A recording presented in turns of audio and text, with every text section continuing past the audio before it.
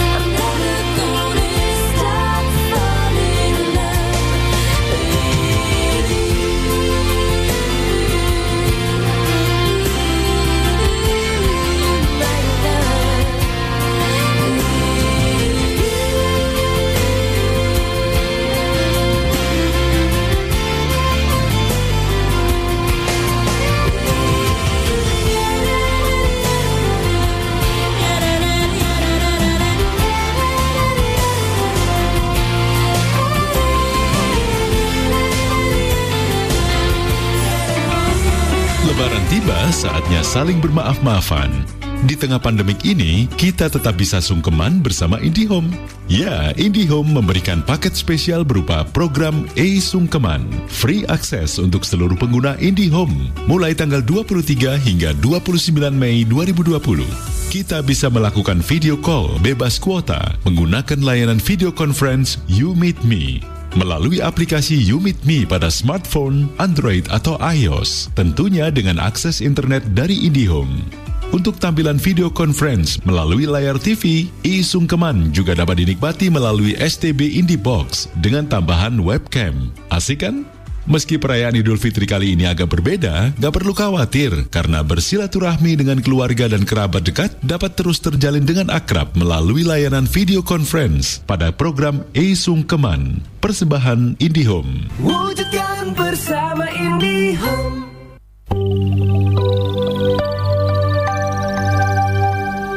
Jam 9, waktu Indonesia Barat. Hai Headliner, katanya susah ya menghubungi Radio Heartline 100,6 FM. Itu hoax, karena Radio Heartline 100,6 FM Karawaci dapat Anda hubungi melalui nomor telepon di 021-591-9244, juga di nomor WhatsApp 0855-885-1006, atau mention kami di Instagram @HeartlineFM. Juga kunjungi Facebook fanpage kami di Heartline FM 100,6, atau simak terus kanal YouTube kami di Heartline Network. So, nggak susah kan?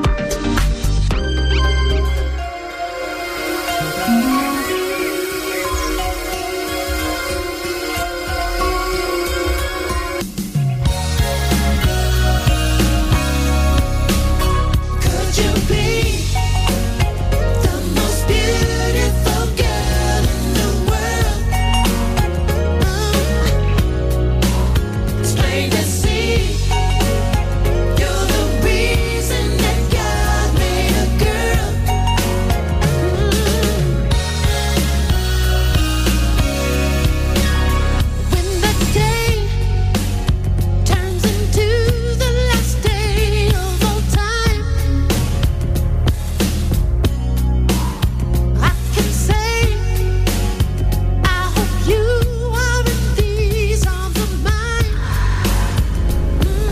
100,6 FM Heartline Tangerang, dimanapun Anda berada Heartliner, apa kabar? Semoga hari ini menjadi hari yang terbaik dari hari-hari sebelumnya, dan semoga saja sejak pagi tadi Anda sudah menebarkan banyak sekali kebaikan melalui pikiran, perkataan maupun perbuatan Anda. Saya Yansen Piris kembali hadir ke ruang dengar Anda. Kali ini dalam Bincang Sehat bersama dengan Kalbe, kita mau bicara seputar edukasi nutrisi seimbang, kunci gaya hidup sehat. Jadi agar kita memiliki gaya hidup sehat, kita salah satunya adalah nutrisi seimbang. Kita harus mengasup nutrisi atau gizi seimbang dalam makanan-makanan kita. Nah, kita akan berbicara banyak seputar hal tersebut dengan dua orang narasumber kita.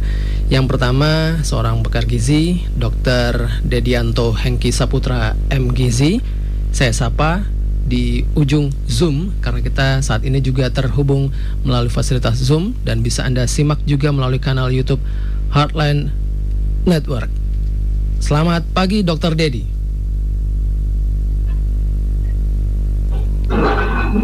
Ya, selamat pagi Dr. Dedi.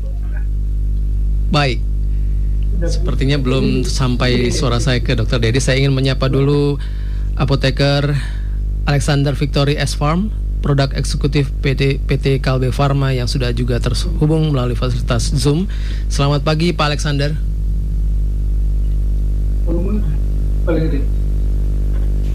Selamat pagi. Sehat semuanya ya pagi ini ya. Sehat selalu Pak Alexander, terima kasih sudah bersama dengan kami di Bincang Sehat Heartline Tangerang. Baik, Dr. Dedi sudah sepertinya belum nih Dr. Dedi ya, terdengar suara saya. Baik, Heartliner, kita mau bicara seputar nutrisi yang tepat ya dan seimbang di masa pandemi COVID-19, sehingga kita bisa memiliki yang namanya kunci gaya hidup sehat, begitu ya. Sepertinya memang kita sekarang ini sudah harus membiasakan diri untuk bergaya hidup sehat, apalagi nanti setelah pasca pandemi, begitu ya. Jangan langsung ditinggalkan mentang-mentang pandemi kita bergaya hidup sehat, tapi setelah itu kita off, enggak lah. Semoga ini bisa menjadi pembelajaran kita semua kalau gaya hidup sehat itu sangat penting sekali. Dan salah satunya adalah untuk menggapai gaya hidup sehat dengan mengasup nutrisi yang tepat dan seimbang. Akan bicara banyak seputar hal ini Dr. Dedianto Hengki Saputra, M.Gizi, yang sudah terhubung dengan saya. Selamat pagi Dr. Dedi. Selamat pagi Heartliner, selamat pagi Mas Yansen. Salam sehat. Salam sehat selalu Dr. Dedianto. Ini soal nutrisi seimbang ya Dr. Dedi ya. Iya, betul. Iya, sebenarnya apa sih yang dibilang seimbang itu? Nutrisi atau katakanlah pola makan yang sehat itu sebaiknya dilakukan seperti apa dan bagaimana? Ya, oke. Selamat pagi semuanya.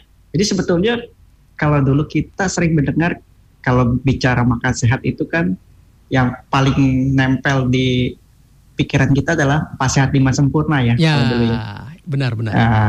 Dulu waktu sekolah juga kan 4 sehat 5 sempurna. Ya, jadi sebetulnya konsep gizi seimbang ini sebenarnya adalah penyempurnaan dari 4 sehat 5 sempurna. Jadi sebetulnya saat ini bahwa konsep hidup sehat itu sebetulnya tidak semata-mata hanya dari makan. Jadi kalau kita bicara gizi seimbang, yang pertama memang konsep 4 sehat makanan itu tetap dibawa. Ya, jadi yang pertama bahwa kita harus makan dari sumber makanan yang beragam.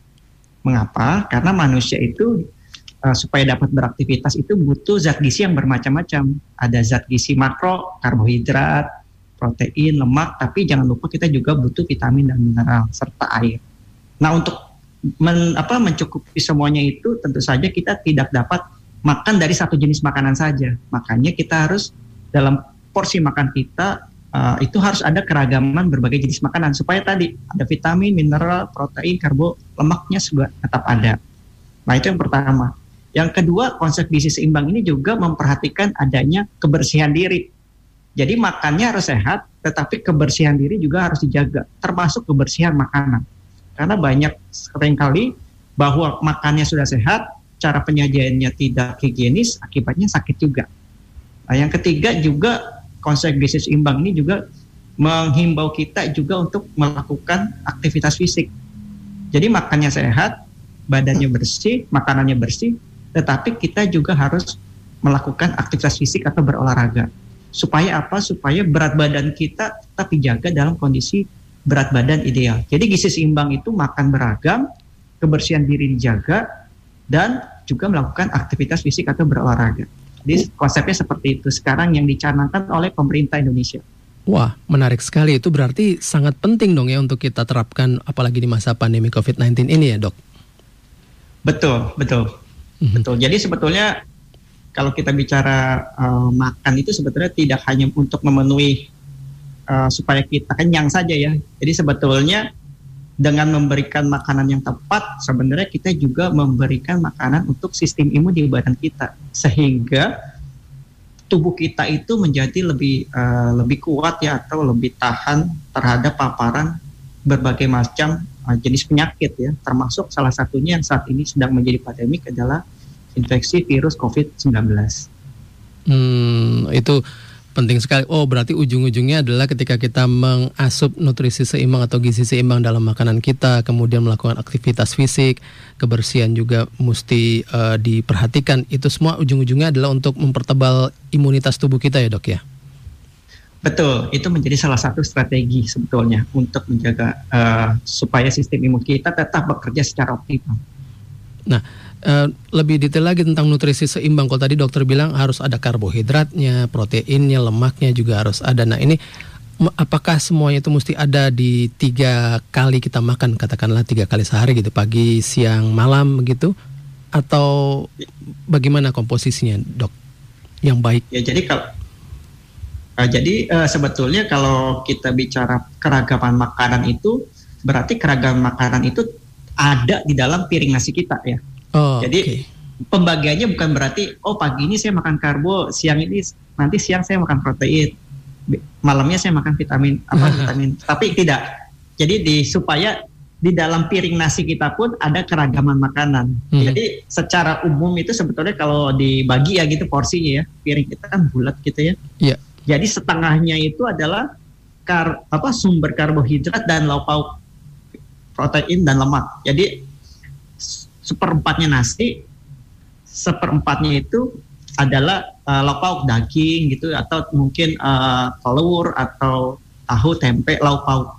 Setengahnya lagi itu kombinasi antara sayur dan buah. Jadi dalam piring nasi kita itu jangan, biasanya kalau orang Indonesia itu khas ya, kalau makan itu karbonya dulu ya. Jadi biasanya yang penuh sama nasinya gitu ya. Nanti udah penuh piringnya, ya sayurnya bagian kosong dari piring itu udah tinggal dikit untuk diisi sayur gitu ya. Itu khas tuh ya orang Indonesia. Nah, padahal kita justru disarankan yang banyak itu sebenarnya adalah sayur dan buah. Kenapa? Karena ya selain tadi untuk memenuhi kebutuhan vitamin dan mineral, sebenarnya kalau kita makan buah dan sayur lebih banyak, sebenarnya kita itu menjaga supaya asupan karbohidrat kita tidak terlalu banyak. Karena ingat bahwa salah satu yang menjadi concern kesehatan masyarakat Indonesia, pemerintah Indonesia, termasuk di dunia saat ini adalah kelebihan berat badan sebenarnya. Obesitas. Ya, kalau dulu obesitas itu kaitannya makan lemak gitu ya. Ternyata saat ini tidak sepenuhnya benar ya, bahwa sebetulnya justru banyak orang-orang yang mengalami obesitas karena kelebihan asupan karbohidrat gitu ya. Jadi makan nasi kebanyakan pun bisa membuat kita menjadi gemuk. Dan jangan lupa bahwa obesitas itu merupakan salah satu resiko yang akan menyebabkan penyakit lain. Misalnya penyakit kardiovaskuler, jantung, stroke ya, termasuk penyakit kanker gitu ya. Saat ini juga kasusnya semakin. Wah, itu berarti saya langsung nanti mau mencari nih warung-warung makan yang menulis di tempatnya itu makan sayur ambil sepuasnya gitu ya. Nggak ada. Sepertinya nggak ada. Atau mestinya ada gitu. Ini kan biasanya nasi yang sepuasnya gitu ya. Betul. Biasanya nasi yang sepuasnya. Sayurnya nambah bayar. Oke, baik. Kalau misalnya tidak seimbang dalam satu hari misal, apa yang bisa terjadi dalam tubuh kita, Dok? Ya, jadi kalau kita bicara ketidakseimbangan asupan nutrisi, nah kita berbicara dengan suatu kondisi gangguan kesehatan yang namanya malnutrisi ya. Iya. Malnutrisi. Mal itu dari kata malah. Malah itu salah atau jahat. Nutrisi ya nutrisi. Berarti nutrisi yang salah atau jahat. Apa konsekuensinya malnutrisi itu sebenarnya 2. Gizinya bisa kurang atau bisa berlebih. Tapi kalau orang tuh bilangnya malnutrisi, malnutrisi pasti orangnya kurus kering. Belum tentu. Ya, karena orang obesitas juga adalah bagian dari malnutrisi. Jadi kalau orang yang asupan gizinya tidak menganut proses seimbang, lihat aja. Dia asupannya jadi tidak seimbang ini bagaimana? Tidak seimbang lebih ke arah berlebih atau ke arah kurang. Kalau ke arah kurang, ya berarti yang nomor 1 yang mungkin terjadi underweight ya, berat badannya kurang. Yang saya bilang tadi kurus ya. Jadi berat badannya di bawah berat badan ideal. Yang kedua adalah seringkali terjadi defisiensi zat gizi. Defisiensi itu adalah kekurangan ya. Nah, defisiensi zat gizinya apa? Ya tergantung. Kalau di asupan misalnya vitamin D-nya kurang. Nah, berarti konsekuensinya pertumbuhan tulangnya terhambat, ya imunitasnya turun. Kalau misalnya defisiensinya dia kurang makan protein, ya berarti ototnya kecil ya. Jadi orangnya lemah ya, anemia ya, itu juga. Sebaliknya, kalau konsekuensi asupan gizi seimbangnya lebih ke arah berlebih, ya konsekuensinya tadi saya bilang obesitas. Obesitas nanti ujung-ujungnya komplikasi ke penyakit yang tadi saya bilang tadi, penyakit jantung, stroke, diabetes, hipertensi, kanker dan sebagainya. Oke. Nah, ini menarik, berarti kita harus memperhatikan isi piring kita ya, Dok ya, yang dalam sehari-harinya. Nah, ini kan orang awam nggak kurang tahu lah ini berapa persen karbohidratnya, proteinnya dan nah bagaimana caranya kita ini masyarakat awam nih, Dok, mengetahui saya sudah seimbang gitu hari ini mau makan pagi, siang, malam. Bagaimana, Dok? Ya, jadi tadi ya, jadi kita ngelihat kembali lagi yang tadi konsep yang sudah dijelaskan ya, bahwa dalam piring itu pastikan bahwa piring nasi kita itu mengandung 4 komponen tadi. Ada karbohidratnya, ya bisa nasi, ya nasi bisa diganti kentang, bisa diganti singkong, ya ada lauknya itu bisa daging, telur, ya tahu, tempe, ya lalu sisa setengahnya itu harus ada sayur dan buah. Nah, ada satu trik gitu ya, kalau misalnya gimana nih supaya saya bawa makanan saya udah cukup, ya yang pertama itu setelah makan itu kita tidak menjadi mengantuk ya, atau perut itu terasa penuh berlebihan. Kalau penuh berlebihan ya, apalagi menjadi sangat mengantuk, nah itu mungkin menjadi tanda bahwa makan kita nih kelebihan nih, kelewatan gitu ya. Yang paling gampang sebenarnya begini, lakukan setiap bulan sekali, paling minimal 1 bulan sekali, timbanglah berat badan kita, itu aja ya. Kalau berat badan kita setiap bulan kita tambah, kok nambah terus ya? Berarti untuk bulan berikutnya porsinya nih ya mesti dikurangin. Ya misalnya ragamnya udah cukup ya, udah ada karbohidrat, protein, ada sayur semua. Tapi porsinya kelebihan, ya sama aja nanti ujung-ujungnya kan obes juga ya. Berarti selain keragaman, porsinya juga jumlahnya juga kita harus perhatikan. Yang paling mudah tinggal berat badan aja. Berapa lama? Gak usah setiap hari. Tambah stres nanti. Itu sering tuh ya, kalau orang tuh makin, ya ingat ya bahwa stres itu juga menjadi penyebab berat badannya malah makin naik gitu ya. Paling sering tuh biasanya perempuan gitu ya, setiap hari itu timbang badan. Nggak perlu ya. Timbang badan sebulan sekali aja. Jadi kalau misalnya kalau ada kenaikan ya berarti bulan berikutnya porsinya mulai kita kurang-kurangi nih ya. Ya, supaya makannya nggak kebablasan gimana? Paling gampang sayurnya dulu dimakan atau buahnya. Orang Indonesia kebalik. Ya, makan nasinya dulu. Ya, sayur buah-buahnya itu jadi pencuci mulut gitu ya. Nah, harusnya terbalik ya, sebaiknya sayur atau buahnya ya. Ini buat orang-orang yang pengen menurunkan berat badan ya. Iya. Nah, itu supaya perutnya merasa kenyang. Jadi waktu mau makan nasinya itu ya udah nggak terlalu ingin nambah gitu ya. Itu salah satu trik sebenarnya. Wah, berarti saya benar ini hardliner ya, makannya yang nasinya belakangan. Biasanya nasi sama lauk. Sayur. Saya biasa makan buah itu sebelum makan, Dok. Jadi bukan jadi pencuci mulut. Apakah bagaimana? Benar atau salah dok sebenarnya dok? Betul ya. Jadi gini, kalau buah itu ya, buah itu adalah jenis makanan yang cenderung lebih mudah untuk kita cerna ya. Jadi misalnya begini, kalau kita makan makanan yang daging dulu, lemak dulu ya, karbo dulu, itu kan di dalam dia kan masuk lebih dulu ya. Yeah. Jadi masuk ke dalam pencernaan kita lebih dulu. Dan pencernaan kita itu kan ngolah dulu kan butuh effort ya, supaya bisa diserap. Nah, makanan itu kan tetap ada di dalam pencernaan kita, di lambung kita, di usus kita. Nah, selanjutnya buah masuk nih. Tapi perutnya masih penuh. Jadi dia ngantri. Akibatnya apa?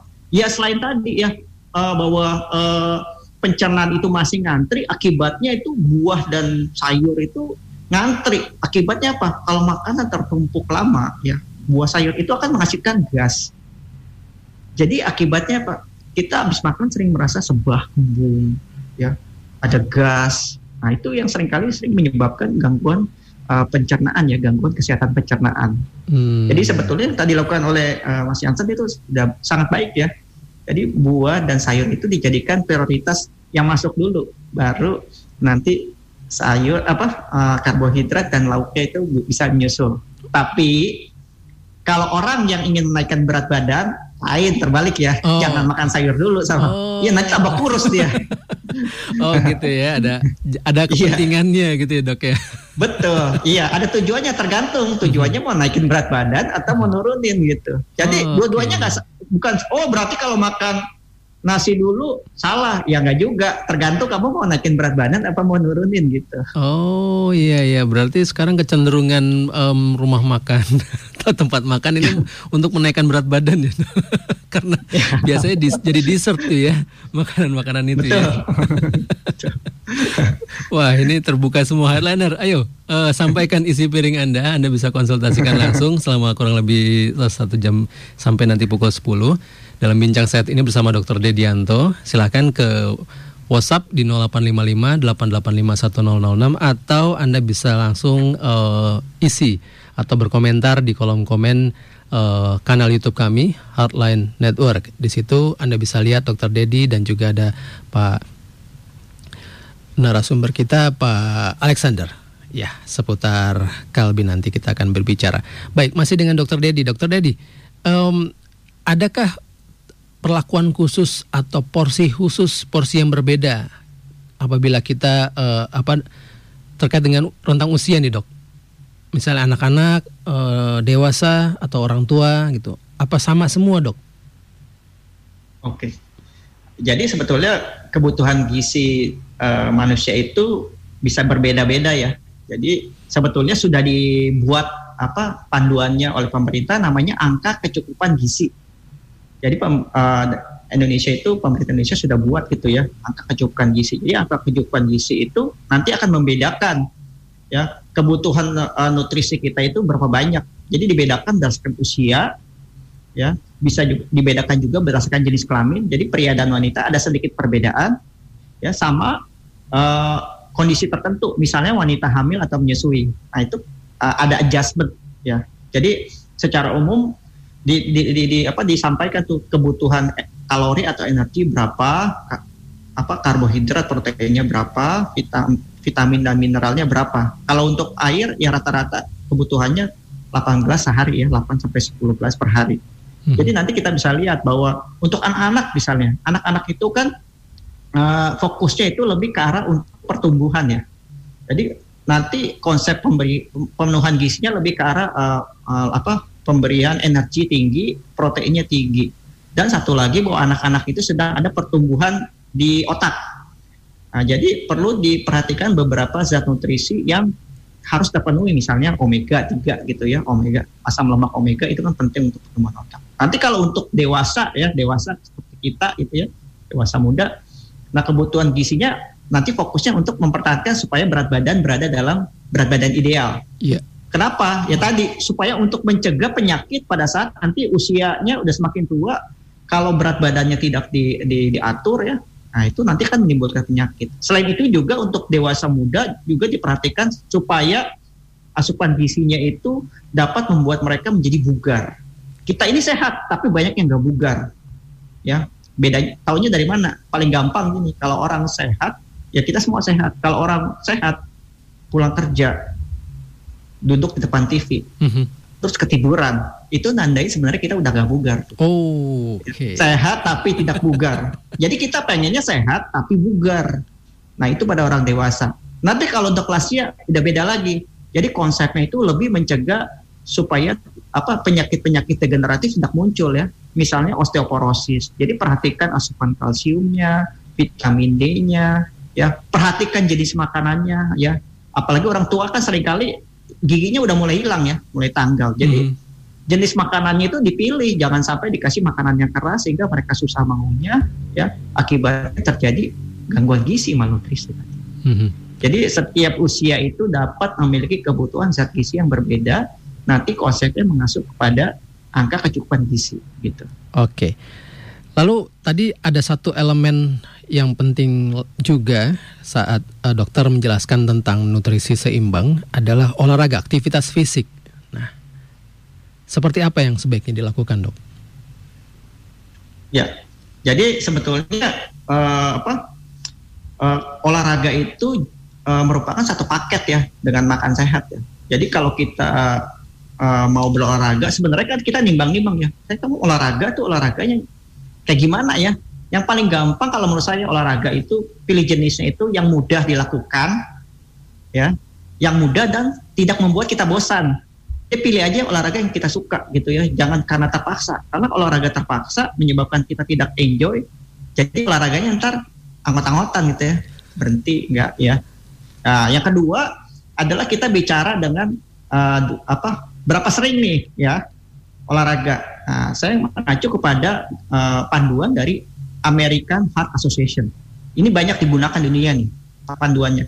Jadi orang itu diharapkan bisa berolahraga dalam waktu seminggu itu sekitar 150 menit. Sekitar 150 menit kalau olahraganya dilakukan secara ringan, misalnya jalan kaki, jogging, ya olahraga tai chi misalnya. Tetapi, saya nggak mau nih, saya nggak suka jogging, saya nggak suka lari, saya nggak suka tai chi misalnya. Saya sukanya yang lebih berat gitu, lari, ya sepedaan yang cepat, panjat gunung atau panjat tebing. Nah itu bisa dilakukan itu 75 menit seminggu. Tapi harus dikombinasi dengan olahraga beban.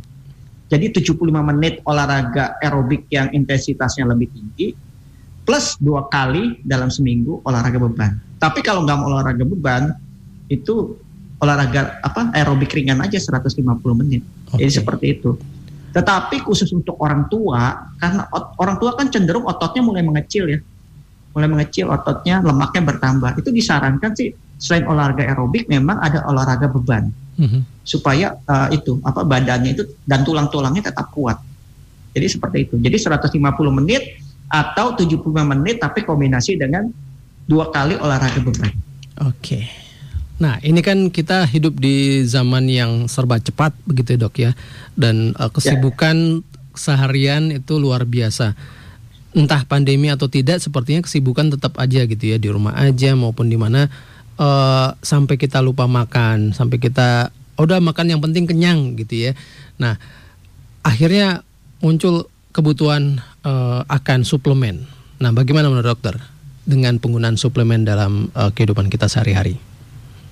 Oke, jadi sebetulnya kan idealnya itu kalau keragaman makanan itu kan bisa didapat dari masakan sehari-hari ya, yang kita masak ya, tetapi memang kenyataannya ya seringkali sulit nih ya, mudah diucapkan, sulit dilakukan gitu ya.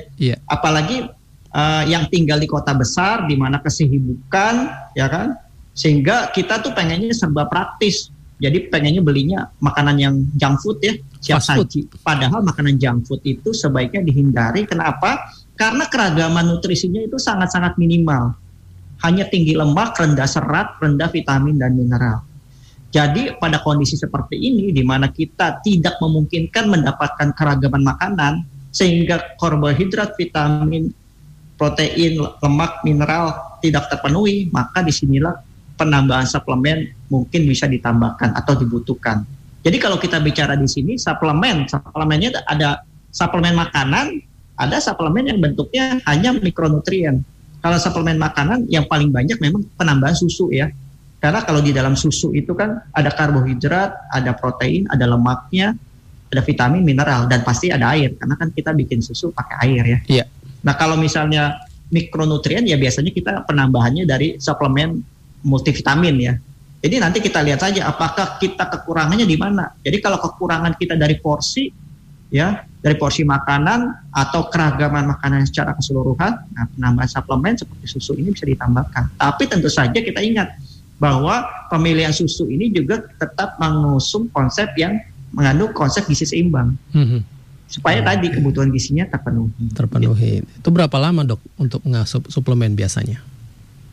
Nah suplemen itu artinya kan ditambahkan untuk melengkapi yang kurang ya. Jadi selama kita merasa kurang ya dari makanan sehari-hari ya suplemen bisa ditambahkan. Tetapi kalau dirasa cukup ya tidak perlu. Tetapi kalau tidak dirasa kurang atau tidak memungkinkan, misalnya orang tua ya yang ngunyahnya aja susah gitu ya, kita paksa makan dia tambah stres ya. Jadi disinilah peran suplemen untuk ditambahkan ya untuk memenuhi kebutuhan gizi. Gitu. Jadi selama dibutuhkan itu bisa tetap diberikan. Gitu. Baik, terima kasih Dr. Dedianto. Tadi Hardliners kupasan tentang nutrisi seimbang, begitu. Memang tidak yang praktis-praktis yang bisa kita lakukan, begitu ya. Tadi saya beberapa hal saya poin itu fakta-fakta yang luar biasa ya. Saya jadi waduh. Ternyata baru tahu saya kalau apa yang saya lakukan itu benar. Iya. Selama ini saya agak ragu-ragu gitu karena yang lainnya tidak melakukan itu misalnya. Oke, ini bisa jadi role model, bro. Bisa jadi role model. Oke, produk eksekutif PT Kalbe Farma, Pak Alexander Victory. Bagaimana Kalbe Farma mencermati tentang pentingnya gaya hidup sehat di masa pandemi ini? Kaitannya dengan pemenuhan nutrisi seimbang, Pak Alex. Iya, terima kasih Pak. Ini mungkin juga untuk sobat hardliners gitu ya. Iya. Sebenarnya memang untuk kebutuhan nutrisi seperti yang sudah tadi juga diinfokan seperti itu ya. Memang satu yang menjadi fokus kami dari Kalbe itu untuk membantu asupan dari pemenuhan asupan nutrisi harian. Seperti itu. Karena memang di luar sana kalau misalnya kita lihat misalnya ada kasus seperti stunting dari anak, kemudian juga angka kecukupan gizi ya, gizi kurang, gizi buruk seperti itu kan juga sebenarnya di luar sana nih kita masih banyak terjadi seperti itu. Nah untuk kalau itu dari Kalbe kita mengeluarkan memang kalimatnya memang untuk produk-produk suplementasi tambahan untuk pemakaian pemenuhan nutrisi harian yang memang contohnya kalau misalnya kita lihat di depan ini di belakang saya juga ada ini memang produk-produknya itu adalah dari Entramix seperti itu. Iya. Gitu. Nah, bentuknya adalah susu cairan. Itu ini membantu tadi misalnya kalau misalnya untuk orang-orang yang asupannya misalnya tadi makannya makanan padatnya dia ada mengalami gangguan, misalnya satu ada gangguan penelan gitu ya, menelan di sini di kerongkongan atau misalnya giginya udah tidak lengkap gitu ya untuk dewasa lansia seperti itu memang disarankan pemberian makanan, pemberian nutrisi yang lebih lunak biar bisa dimakan. Kan tadi mungkin kalau dari kata dokter tadi udah tua dikasih makan daging stick, niatnya sih bagus ya, positif ya. Niat positif, tapi kalau nggak bisa dicerna malah menyusahkan kan ibaratnya kan jadi tidak tersampaikan ya tujuannya gitu. Ya, ini berarti untuk kalangan dewasa kah atau orang tua? Entramix ini? Untuk kalangan ini memang untuk pemenuhan nutrisi dewasa hingga lansia gitu. Okay. Karena memang kita konsepnya adalah satu saji dari Entramix ini sudah mengandung tadi yang tadi disampaikan ya, satu piring itu ada karbohidrat, ada protein, ada lemak. Kemudian di sini juga terkandung serat pangan inulin. Nah itu dia. Tadi 4 poin tadi ya yang kita memang fokuskan ya. Yeah. Karbohidrat, protein, lemak, serat, kemudian ada vitamin mineral juga udah terkandung dalam Entramix seperti itu. Pantesan tagline-nya saya baca di sini Entramix nutrisi lengkap sempurnakan harimu. Jadi lengkap nih ya. Karena memang lengkap untuk kondisinya makronutrien dan mikronutriennya. Seperti itu untuk melengkapi harian dewasa lansia. Nah ini ya dewasa dan lansia ya. Ini dalam bentuk cairan ya. Betul. Susu. Betul, jadi kita memang tadi yang kita bahas tadi ya, yang gigi kalau misalnya udah susah menelan, memang disarankan untuk nutrisi cair. Gitu. Nah, bagaimana bisa, kan kalau bicara soal dewasa dan lansia, kalau tadi juga Dokter Dedi menyebut salah satu yang menjadi katakanlah tantangan gitu ya ketika kita memenuhi nutrisi seimbang adalah berat badan. Betul. Kita mau makan gitu, tapi aduh ini berat badan nanti tambah naik. Nah, bagaimana Entramix dapat digunakan untuk menurunkan berat badan nih? Nah, iya. Memang kalau misalnya kita tanya untuk menurunkan berat badan, idealnya memang harus dilakukan perhitungan gitu ya. Iya.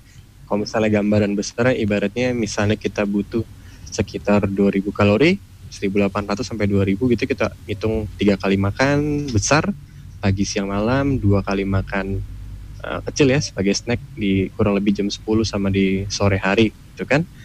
Kalau misalnya untuk nurunin berat badan, gimana caranya pakai Entramix atau menaikkan berat badan seperti itu, konsepnya memang satu untuk nutrisi.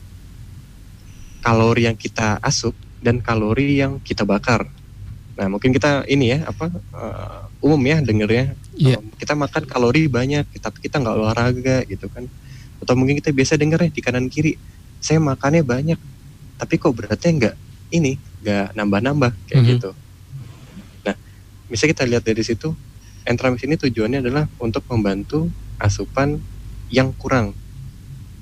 Satu, misalnya tadi untuk menurunkan berat badan bisa dikurangkan. Bisa gini, satu piring makan kan kita nggak tahu nih isinya kalorinya berapa banyak. Iya. Kita makan satu piring nasi padang gitu, waduh mantap banget rasanya kan, enak banget. Tapi kita nggak tahu situ sebenarnya lemaknya berlebih, ibaratnya kayak gitu. Nah, dari situ sendiri sebenarnya udah menyumbang dari asupan kalori yang dalam kalimat umum adalah kalori yang besar. Itu bisa diganti dengan Entramix dalam rangka untuk menurunkan dari asupan kalori harian. Nah, sedangkan kalau misalnya kita ingin menaikkan berat badan, dapat ditambahkan Entramix sebagai pendamping makanan gitu ya. Bisa samping makan, nanti kita jeda 2 jam ya, tadi yang di jam-jam sore atau jam 10 seperti itu bisa kita tambahkan dari Entramix. Sebenarnya memang konsepnya sederhana itu aja. Kalau misalnya kita ingin menurunkan, memang kita makannya, porsinya kita kurangi. Kemudian kalau misalnya kita mau naikkan berat badan, porsinya memang kita lebihkan seperti itu. Dengan tetap tadi nimbang berat badan secara teratur. Jangan per hari ditimbangnya. Gitu. Kalau per hari memang akan fluktuatif. Gitu, misalnya pagi nanti akan tambah sekilo, kurang sekilo, tambah 500. Itu waduh stres. Ya, timbang berat badannya jangan setiap hari, tapi minum Entramixnya bisa setiap hari, Dok. Pak Alex. Ya. Untuk minum Entramix sendiri memang kita bisa digunakan jangka panjang ya, karena memang konsepnya adalah satu sajian ini sama seperti kurang lebihnya satu sajian makan kita gitu. Jadi kalau misalnya memang diberikan setiap hari pun tidak ada masalah. Yang paling gampang mungkin diberikan pada saat sarapan gitu ya. Saat sarapan pagi kita minum untuk Entramix, kemudian kita untuk beraktivitas gitu, tidak ada masalah. Dan memang juga dari Entramix sendiri kan memang sudah kita sertifikasi halal MUI. Iya. Jadi tenang saja untuk bapak-bapak, untuk ibu semua, untuk hartainer semua yang memang memikirkan gitu ya, untuk dari kandungannya seperti apa, ini sudah halal, sudah tersertifikasi halal MUI. Iya, itu dia. Jadi Entramix ini diasup, diminum dengan makanan yang sehari-hari kita asup ya, Pak Alex ya. Betul. Bukan mentang-mentang wah ini nutrisi lengkap, ya sudah saya minum Entramix aja, nggak usah makan. Bagus juga ya Pak Alex ya. Memang untuk kondisi-kondisi tertentu memang ada orang-orang tertentu ya memang membutuhkan perhatian khusus. Kan ada yang penggunaan secara selang, maksudnya langsung full total nutrisi cair, memang ada yang diperlukan kayak gitu. Untuk kondisi-kondisi tertentu ya. Kondisi tertentu betul. Tapi memang kalau kita dewasa sehat, yang tadi ya konsep ingin menjaga asupan nutrisi, kemudian asupan maksudnya kayak sehat bugar gitu ya. Itu memang untuk Entramix harian kita minum tidak ada masalah untuk sebagai tambahan. Oke. Gitu. Bisa di pagi hari atau sore hari. Ini bisa dipakai untuk mendukung sistem kekebalan tubuh kita sehari-hari nih, apalagi di masa pandemi ini ya, Pak Alex ya. Nah, betul. Dan nih, kalau misalnya kita bahas, memang sekarang kan emang lagi booming ini ya, COVID-19. Iya. Waduh, kita kalau dengarnya aja udah was-was, kita keluar juga kepikiran semua pakai masker gitu kan. Nah, kita kalau misalnya kita lihat memang panduan dari pada saat pandemi ini memang satu adalah kebutuhan nutrisi yang cukup pasti satu. Kemudian kedua adalah yang tadi kegiatan aktivitas fisik. Jadi pertama nutrisi, yang kedua aktivitas fisik, kemudian yang ketiga ditambahkan intinya adalah jaga kebersihan diri. Nah, dari dulu makanya sih kalau misalnya dibilang cuci tangan cuman ya. Sekarang kan udah tahu kan pentingnya gimana gitu kan. Jaga cuci tangan, kemudian pakai masker, misalnya di tempat-tempat umum seperti itu. Intinya 3 itu ya, nutrisi, olahraga, aktivitas fisik ya. Yang ketiga jaga kebersihan diri. Wow. Baik, mantap sekali ini. Apabila minum Entramix nih Pak Alex, apakah ada pantangan tertentu yang kita mesti perhatikan gitu ya? Oh, kalau lagi minum Entramix nggak boleh minum atau makan ini atau dikombinasikan dengan itu dan sebagainya. Ada nggak seperti itu Pak Alex? Nah iya, kalau misalnya untuk pantangan tersendiri, memang kalau misalnya kita kan karena konsep nutrisi, jadi tidak ada pantangan tertentu seperti itu. Misalnya makan di minum Entramix tidak boleh di waktu-waktu tertentu, sebenarnya bisa saja. Ini mungkin kita fokusnya lebih ke arah misalnya untuk hal-halnya semua juga, kalau misalnya ada kondisi penyakit tertentu misalnya. Iya. Seperti diabetes, seperti itu, atau mungkin seperti penyakit bawaan, penyakit jantung, seperti itu memang harus satu dikondisikan. Misalnya tadi diabetes harus menjaga kontrol gula darahnya harus rutin gitu. Intinya Entramix ini sama seperti kita makan satu sajian kurang lebihnya. Kandungannya ada di situ, karbo, protein, lemak. Jadi ibarat kalau misalnya saya tanya balik nih, ayo Bapak kalau misalnya makan nasi, ayam, sayur kayak gitu ada pantangannya enggak? Ya kan? Mereka karena itu kan asupan kita sehari-hari kan ya jadinya. Iya itu dia. Pantangannya adalah isi kantong sebenarnya. Nah, isi kantong sama jangan minum pas lagi kenyang, nanti malah makin kenyang, gitu kan. Jadi oke Pak Alex. Nah ini bagaimana nih cara hardliner untuk mendapatkan Entramix? Apakah sudah ada di pasaran atau mesti ke tempat khusus atau bagaimana Pak Alex? Untuk Entramix sendiri kita sudah tersedia ya di apotek dan di rumah sakit terdekat. Wah kalau misalnya kita bilang apotek sekarang mungkin beberapa orang ada yang kayak kita jaga jarak dulu ke rumah sakit seperti itu. Tidak ada masalah karena memang sekarang eranya sudah digital. Ya tidak, 4.0 seperti itu.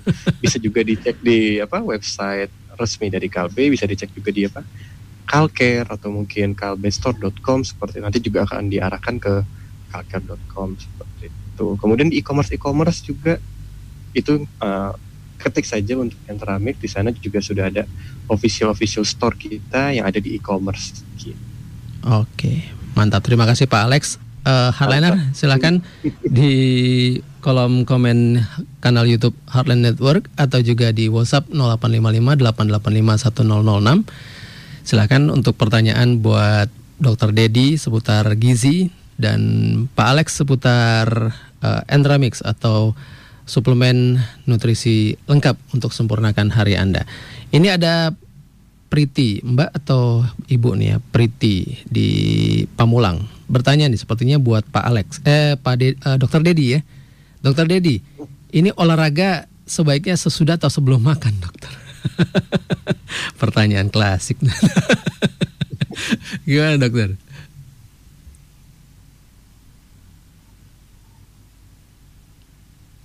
Ya, Dokter Dedi, suaranya tidak terdengar. Oh, unmute dulu dok. Ya, sudah. Oke. Ya. Jadi kalau terkait olahraga ya, jadi sebetulnya selain tadi yang tanya sebelum atau setelah makan juga banyak tanyakan pagi, siang atau malam gitu ya. Itu juga banyak. Itu mungkin yang belum terselesaikan sampai sekarang.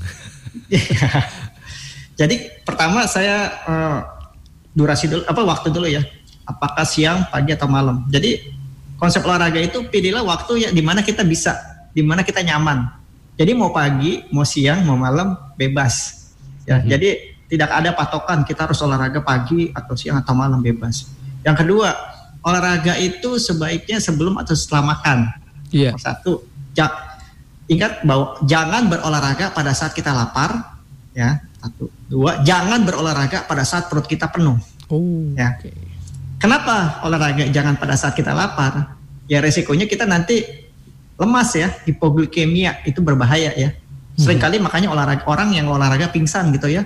Jadi olahraga dalam kondisi lapar, olahraganya kebetulan berat, di gym pingsan. Nah, itu kan juga tujuannya maunya sehat jadi sakit. Yang kedua, kenapa olahraga jangan saat perut kenyang? Ya, begini, untuk berolahraga tubuh kita kan butuh tenaga, butuh power. Ya kan, olahraga apapun itu ya, mau angkat beban lah, mau lari. Tapi ingat, kalau perut kita sedang kenyang, artinya apa? Badan kita sedang bekerja, butuh tenaga untuk mencerna makanan. Artinya apa? Energinya kebagi dua.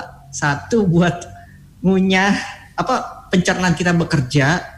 Yang kedua, buat kita ngangkat gitu ya. Akhirnya apa? Olahraganya tidak optimal. Yang paling berbahaya ada sebenarnya pada saat perut penuh ya. Tergantung nih, kalau olahraganya angkat beban, resiko muntah ya. Karena waktu kita mengangkat beban, kita kan ada satu dorongan yang dapat menimbulkan reflux. Reflux itu isi makanan dari lambung naik ke atas. Yang kedua, kalau olahraganya aerobik, loncat-loncat, nanti perutnya sakit gitu ya. Jadi balik lagi, kalau olahraga jadi bikin sakit, tujuan sehatnya nggak tercapai itu. Jadi olahraga itu kapan? Setelah makan kapan? Ya sebaiknya ya paling tidak 1 jam setelah makan ya, atau 2 jam lebih aman ya. Iya. Jadi 2 jam setelah makan baru berolahraga. Ya minimal 1 jam lah ya setelah makan. Dan kalau misalnya begini, aduh saya nggak ada waktu ya, saya pengen cepet. Artinya pakai lagi nih triksnya. Kalau mau makan tapi mau cepet olahraga setelah makan, pilih makanan yang cair, yang cepat diserap. Ya, pilih makanan cair, susu gitu ya kan cepat diserap. Iya. Ya, apapun itu ya, bisa jus. Jadi sesuatu yang diserap sehingga waktu kita olahraga makanannya udah gak ada di perut, energinya udah diserap sehingga kita ada tenaga. Tapi perutnya gak bikin sakit gitu. Jadi kalau makanan cair ya mungkin setengah jam setelah makan kita udah bisa berolahraga. Oke. Gitu, demikian Mbak Priti di Pamulang. Jadi olahraga jangan pada saat lapar dan jangan pada saat kenyang gitu ya. Tapi ketika olahraga, habis olahraga terus ngasok sebentar, istirahat sebentar, terus langsung makan besar. Tapi ada jeda waktu ya tadi ya dok ya. Yang harus klasik diperhatikan. juga tuh. Habis olahraga makan bubur ayam. Nah itu dia. Di Bung Karno, Gelora Bung Karno tuh biasanya kita ya. Oke, tapi yang pasti diperhatikan adalah jedanya ya dok ya. Setelah olahraga ada jeda, harus ada jeda. Iya. Nah jadi kalau habis olahraga nih lapar gitu ya. Jadi pilihlah makanan yang cepat diserap juga supaya energi tubuh kita recover. Oke. Jadi sebetulnya bukan saya bilang nggak boleh makan nasi uduk ya, tapi kita kasih dulu tubuh kita itu makanan yang cepat diserap, yang makanan cair dulu, sehingga recovery dulu. Nanti setengah jam kemudian barulah mau nasi uduk kayak mau bakmi. Ya tapi balik lagi ya porsinya ya. Porsinya. Nah nih Pak Alex. Bisakah Entramix ini jadi itu tadi ketika habis olahraga gitu, aduh lapar nih, terus minum Entramix, bisa nggak nih Pak Alex? Nah ditanya bisa atau enggaknya, pasti bisa karena memang kita bentuknya kan cairan ya, serbuk kita campur di cairan sebenarnya bisa. Atau mungkin kalau misalnya kita sebut di dunia apa ya kalimatnya perfitnessan gitu ya, angkat beban dan sebagainya, biasanya kita suka tahu ya ini ya. Shaker gitu ya, shake mix, apa kalimat gampangnya sih kayak protein shake atau mungkin nutrition shake kayak gitu, apa gainer kayak gitu. Nah itu intinya kan memang itu pemenuhan nutrisi.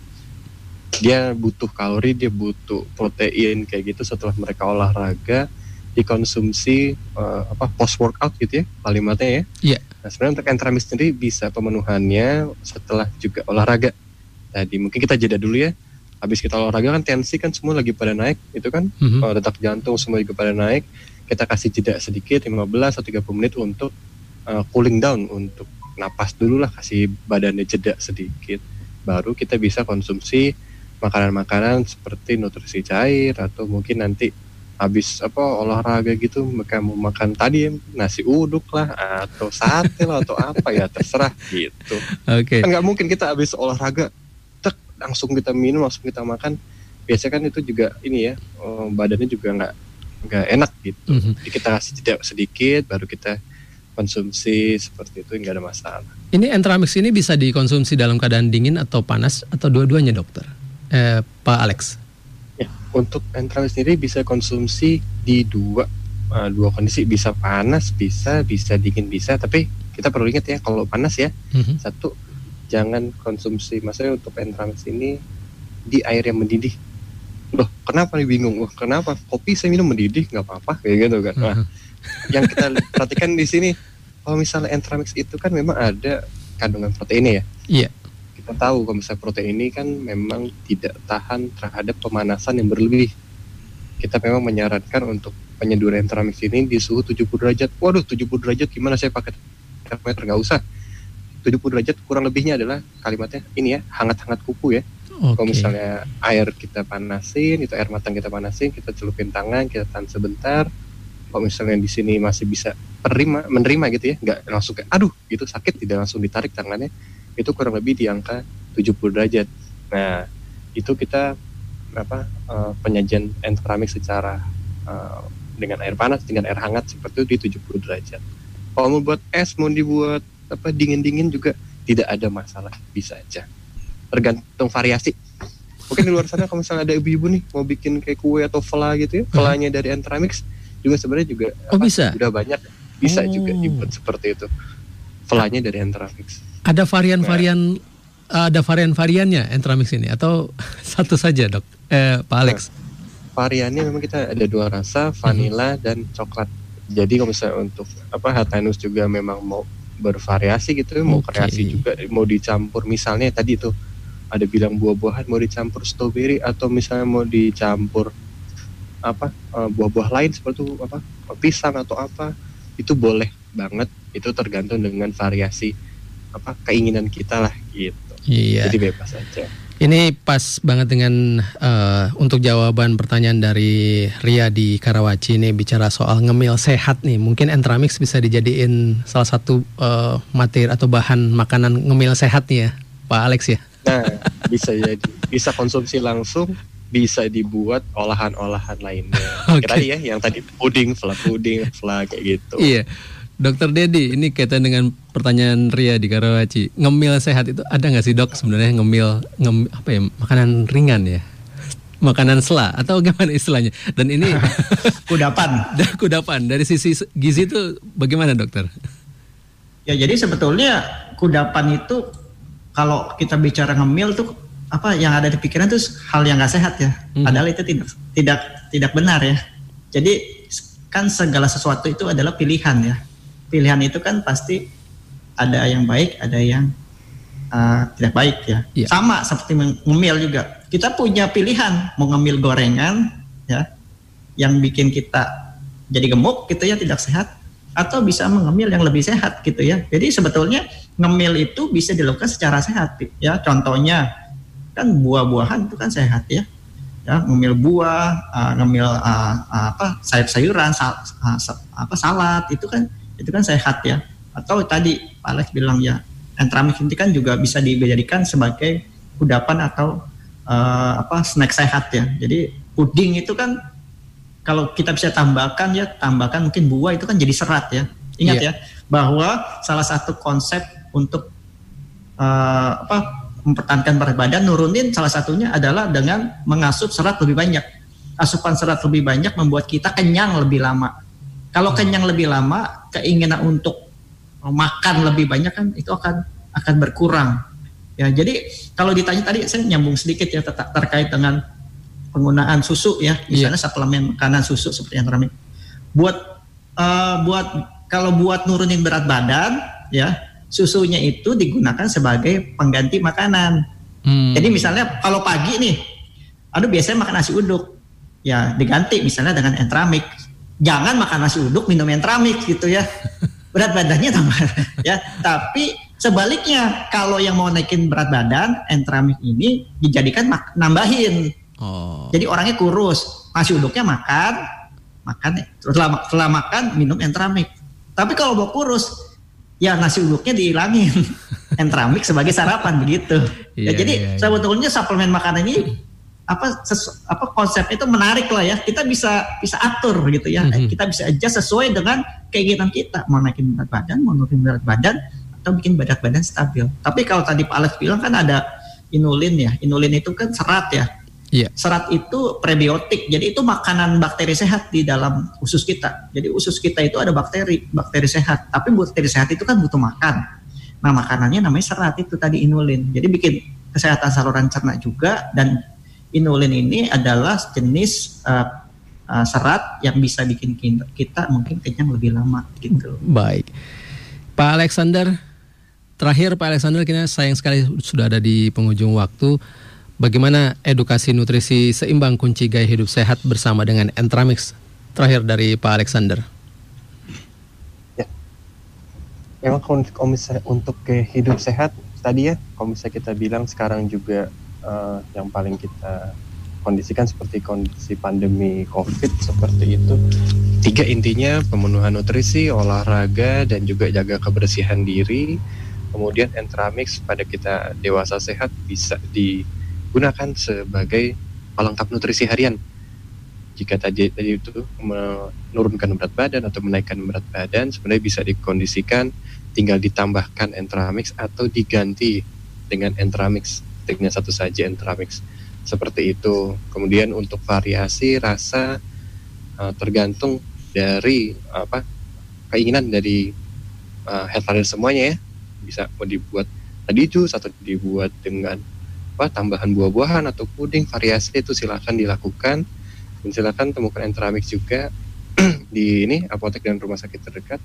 Di e-commerce juga kita juga sudah ada. Atau media sosial @entramix_id juga kita ada di situ. @entramix info lebih lanjut. @entramix_id. Yes, betul. Oke. Nanti dicek aja, kita di situ juga banyak info-info. Silahkan follow untuk lihat update terbarunya seperti itu. Baik. Nah, terima kasih Pak Alexander Victory S. Farm, apoteker, juga produk eksekutif PD Kalbe Pharma. Informasi luar biasa sekali. Jadi pengen langsung mengasup kemilan sehat nih ya, Entramix. Luar biasa. Oke, terakhir buat hardliner semua dari Dr. Dedianto. Tips buat kita untuk bisa tetap mengasup nutrisi sehat sehingga kita memiliki gaya hidup sehat, Pak. Oke, jadi ingat saja tadi ya, pertama kalau mau makan, perhatikan keragaman makanan kita ya. Ya jadi harus ada karbo, protein, lemak, ada sayur dan buah. Itu wajib di dalam di dalam piring makan kita.